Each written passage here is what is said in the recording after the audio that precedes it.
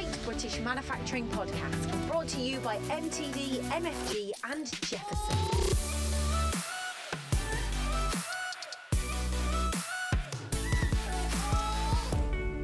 Hello and welcome to the Great British Manufacturing Podcast. We hope you've had a fantastic break and many thanks for joining us on the first podcast of the year. On the show this week, we will review this week's positive industry news and welcome a special guest, Troy Barrett, Managing Director of Sittingbourne-based Contracts Engineering. Stuart, Happy New Year and welcome back. Yeah, all the very best, Joe. All the very best to our listeners and excited about 2022. Yeah, let's get straight on with it. So BAE Systems, a name we all know, they've launched a major recruitment drive, another huge intake. It's great news to start the podcast. Absolutely. The British engineering giant has announced plans to recruit almost 1,700 apprentices and graduates across the UK this year, the largest number of trainees it's ever taken on in a single year. Successful candidates will work on some of the UK's most exciting and important technology programmes, including Tempest, a future combat air system for the RAF, as well as the design and build of the Dreadnought submarine programme and Type 26 frigates for the Royal Navy.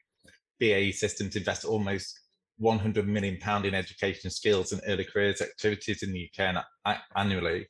And currently, would you believe, they've got nearly 3,300 apprentices and graduates in training. So fantastic opportunity for young people to join a great company. Yeah, they're in the news a lot, aren't they, of late, BAE Systems, but it's rightly so. Fantastic company, fantastic news. BioPure Technology, they've opened a new multi-million-pound factory in Havant. What can you tell us about this one? Yeah, the firm is part of the Watson-Marlow Group. They're a leading supplier of fluid path components, primarily for the biopharmaceutical industry. The new facility is 5 times the size of the company's previous 2 buildings combined, and will provide much needed additional capacity to support the company's growth, support its customers. Production at the 120,000 square foot site is due to begin in March, and the investment is expected to create around about 130 new jobs. Yeah, and this next one, I ran it on my Swarf Guru Twitter account over the break, and it went pretty well for my account, to be honest. But the UK and Japan have announced plans to jointly develop the future fighter aircraft engine, what goes into combat technologies. Yeah, absolutely, and yeah, I saw that. It went down particularly well, didn't it, on your account? Work on the joint engine demonstrator will kickstart early this year, with the UK investing an initial £30 million in planning, digital designs, and developing manufacturing developments. A further £200 million UK funding is expected to go towards developing a full-scale demonstrator power system, supporting hundreds of highly skilled jobs, including many at Rolls-Royce's site in Filton in Bristol. Over the next 4 years, the UK is investing more than £2 billion into its national and international endeavours to design a world-leading future combat air system. In parallel, through its FX programme, Japan is looking to develop a future fighter aircraft to a similar timescale to replace the F-2 aircraft. Yeah, it's a massive announcement and well received for UK manufacturing, I'm sure. But Stuart, let's take a brief pause there from this week's news, because I'd like to introduce this week's guest, who is Troy Barrett, the Managing Director of Contracts Engineering. Troy, a very warm welcome. Thanks for having me, Joe. You're more than welcome. To start with, we always like to do this. We'd like to learn a little bit about you, your current role, and the responsibilities within the company, please. Yeah, sure. Happy to go into it. So Contracts Engineering is owned by a company called BAMIC Group. We own Contracts Engineering and Furnitubes International. My wife and I are the main shareholders of the group. I run Contracts Engineering as the managing director, with a focus on mostly the commercial side of the business, so strategic partnerships, client relationships, and big investments. And then our other business, Furnitubes, sells street furniture and light infrastructure products. And my wife runs that business, and Contracts Engineering manufactures virtually all the products that we sell in that business. Brilliant. Just tell us a little bit about you. Obviously, it doesn't sound like you're from Kent, so what's your background? Yeah, I'm from Indiana, from America. Born and bred there. It's a kind of an industrial part of Middle America, and my first job was washing dishes and paper routes and that sort of stuff as a teenager. But then I had the good luck of getting into a good university and a business school, and then my first time ever to New York City was for a job interview, and I got the job and I went into investment banking. I only did that for 2 years though before I moved into other roles in finance. Very much a lot working with manufacturing companies and industrial businesses in private equity and merchant banking. And did that for about 12 years, including a stop off to get a graduate degree, which is where I met my wife and how I ended up in the UK. She's British. And I'd always just had a real passion and interest in engineering and manufacturing. And as I got older, I realized I enjoyed being in the factories, in the shipyards, in the various businesses I worked with, being on site in the business as opposed to being an investor or an active investor, which is really what you kind of are in finance. And then at the young age of 31, I made the jump and we bought our first business, Contracts Engineering. And that was in 2011. And I've got to say, I haven't looked back since, Joe. That's great. So just Contracts Engineering sounds a good company, but tell us what you do. What technologies do you have on site? What markets do you serve? Things like that. Absolutely. So Contracts Engineering, we're one of Southeast England's largest contract manufacturers.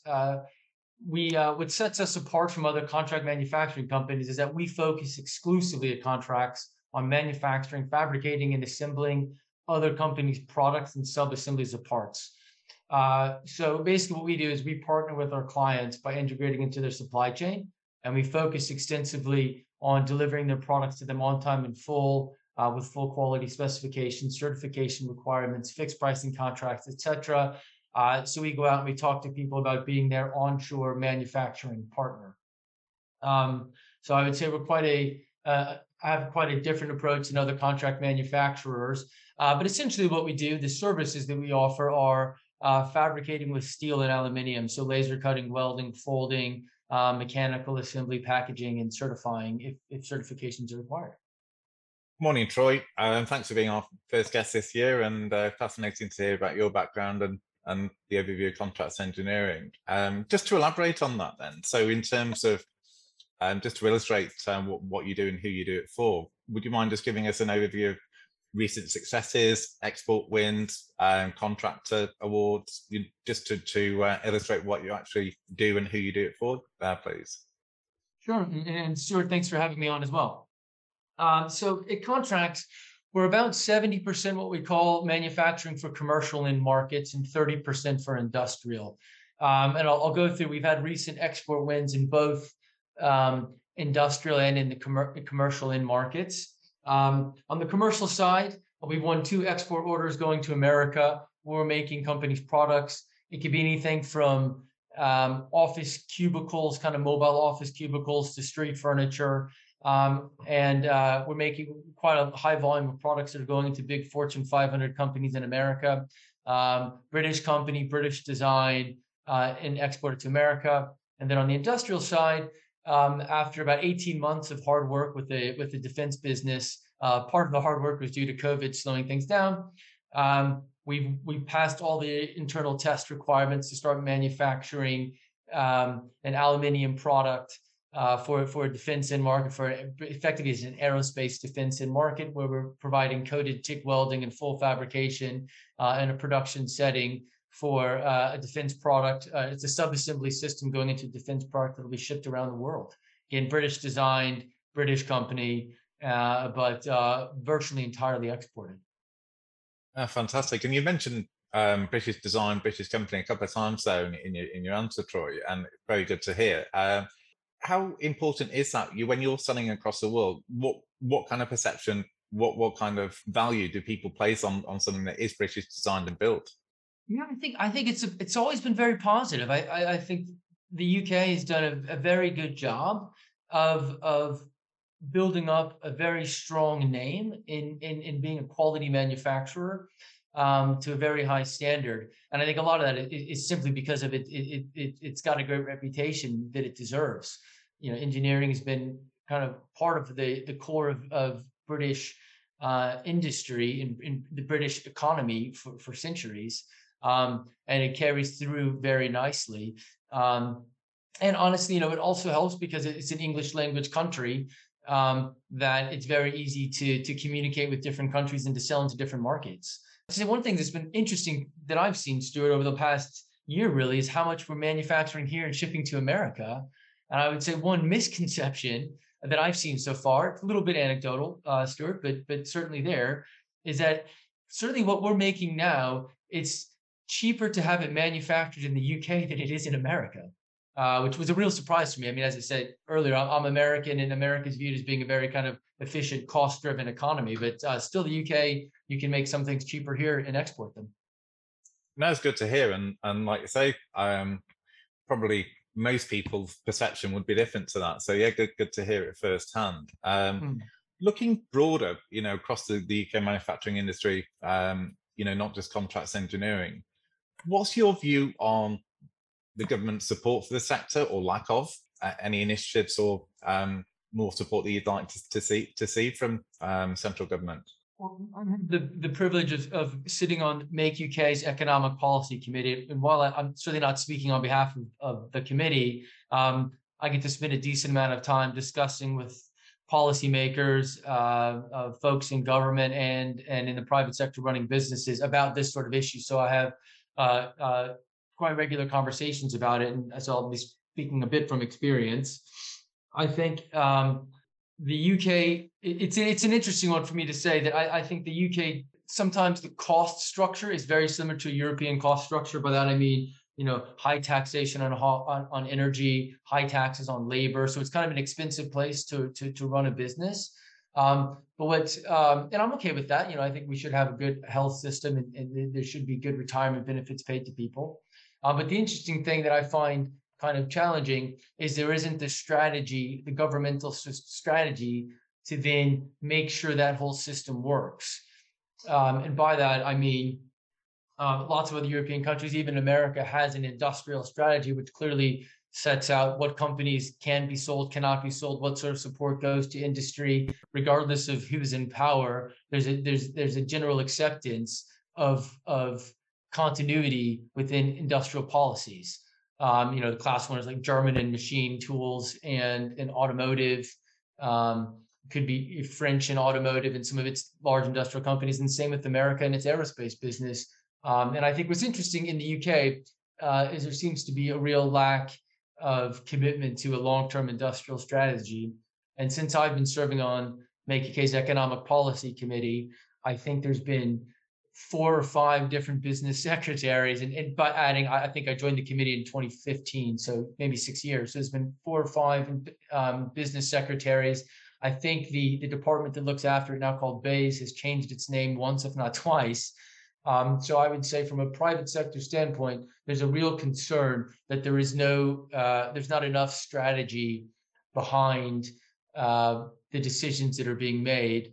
A few years ago, it was the March of the Makers, then it was a push into automotive.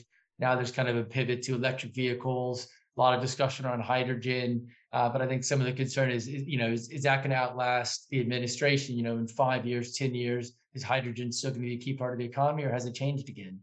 And I think it would be nice to see a bit more long-term commitment from the government.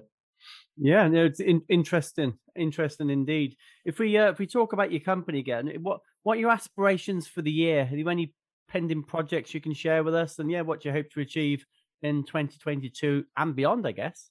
Yeah, so starting 2022, and this is our first day back. We were still closed at both of our businesses yesterday. We're starting off with a good order book at both businesses. So we feel like we're going into the year with an ability, again, as long as COVID doesn't create too many new distractions, that the senior leadership of the businesses can focus on 2022 as a big picture, as opposed to, say, firefighting the next COVID-related challenge. And really what we're excited about, Joe, on contracts engineering, I'll leave Furnitubes out of it since this is mostly about contracts, is really twofold. We've upgraded our operations team quite a bit with the focus on increasing volume manufacture, so continuing investment in automation. We've got a new machine that just arrived 2 months ago that increased kind of a fairly simple operation, but more than doubled our capacity. We've got a new large press brake arriving that can be retrofitted with robotics. It should be arriving in 3 weeks, but it was also supposed to arrive in November. So let's hope it arrives at the end of January. So we'll have a new press braking machine that can be, again, robotically retrofitted. So the first theme is really ramping up volume manufacture, and that's going to be more investments in automation. And then the second theme for contracts is is adding more value-add services to the business. The aerospace and defense contract I just referenced earlier requires us to provide a certified TIG welding process for every single product we make, as well as basically a test, a pressure test. It's not so much new to us. It's kind of a one step further expansion of what we do. So we'll be spending quite a lot of time of upskilling our value-added services, particularly within welding. Fantastic. It's like we said, thank you very much for coming on the podcast. It's been great to have you on. No doubt we'll do it again soon. But yeah, thanks for coming on. Happy New Year. Good luck for 2022, and we'll see you soon. It's a pleasure, both. Thanks for having me, Joe and Stuart. Stuart, an interesting interview there and an interesting company as well. No, absolutely. And great guest to start the new year with. Absolutely. Speaking of guests, if you'd like to join us on the podcast, please drop us an email at podcast@mtdmfg.com or reach out to us on social media. Also, we don't get time to cover hardly any of the news compared to what is in the marketplace. So please download the MTD MFG app from all the usual app stores. And finally, go to mtdmfg.com where you can find all the latest news as it happens. But Stuart, let's get back to it. Positive news from Frog Bikes. Yeah, the British manufacturer is ramping up production, creating new jobs to meet soaring global demand. The family-owned kids bikes firm reshored production from China when it opened a new factory in Pontypool, and it exports its bicycles to more than 50 countries worldwide. So, yeah, great news for Wales, and hopefully we'll be covering a lot more reshoring stories this year, Joe. I'm sure we will. Invertech Drives is investing 10 million and creating new jobs. Again, I put this on my social media actually just before Christmas from memory, and yeah, this went well as well. It's good news for that area. Certainly is. So the manufacturer is based in Welshpool. They produce electric motor control technology, and they're expanding again following significant growth in global sales. The £10 million investment will be used to expand its existing manufacturing and distribution centre and also fund the development of a new application centre. The significant expansion will create 85 new jobs over the next 12 months, and this is on top of the 280 people already employed at its global HQ. Yeah, and we talk a lot about the automotive sector and the issues they've got with chips and things like this and processors. But BMW, they've launched their 2022 recruitment drive, so it can't be all that bad. No, you don't. So no, hopefully it will improve this quarter. So the German car maker is set to recruit 95 apprentices across its UK sites. Opportunities available at Mini Plant Oxford, Plant Swindon, Rolls-Royce Motor Cars in Goodwood, and its engine plant at Hamshall. So again, great opportunities for young people to join an industry that is at the vanguard of technology. Yeah, for sure. This is a company I don't recognise. British Offsite is set to open a new factory in Essex. What can you tell me about this story? Not a great deal. It's only broke a few minutes ago, really. So the Build Offsite Manufacturing and Construction Company started construction of its new 137,000 square foot factory at the Horizon 120 Business Park in Great Notley in Braintree. The production facility is scheduled to open in later this year, and will employ up to around about 80 people once fully operational. So, good to start the new year with a couple of new factories. Yeah, and British factory output grew at for its 19th consecutive month in December. I nearly said we talk about it every week, but I guess it's monthly. We can't. But it's great, isn't it? 19 consecutive months. So when's it going to end? Well, hopefully not for a long time. But so this is according to the latest IHS Markit SIPP UK manufacturing PMI. New orders, manufacturing output, employment all rose in December.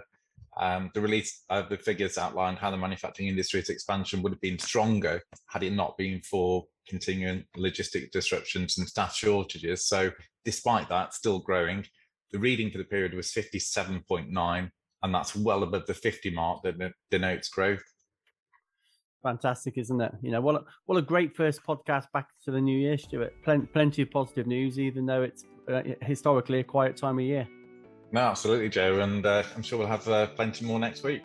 Absolutely. So, that brings the end to this week's podcast, Stuart. A massive thank you to you, as always, to Troy Barrett, Managing Director of Contracts Engineering. Big thank you to him. But as always, the biggest thank you goes to you at home for listening. We'll see you next week. Thanks for listening to the Great British Manufacturing Podcast. Don't forget to subscribe and leave a rating and a review. You can find us on Twitter using @MTDMFG and @Jefferson_MFG.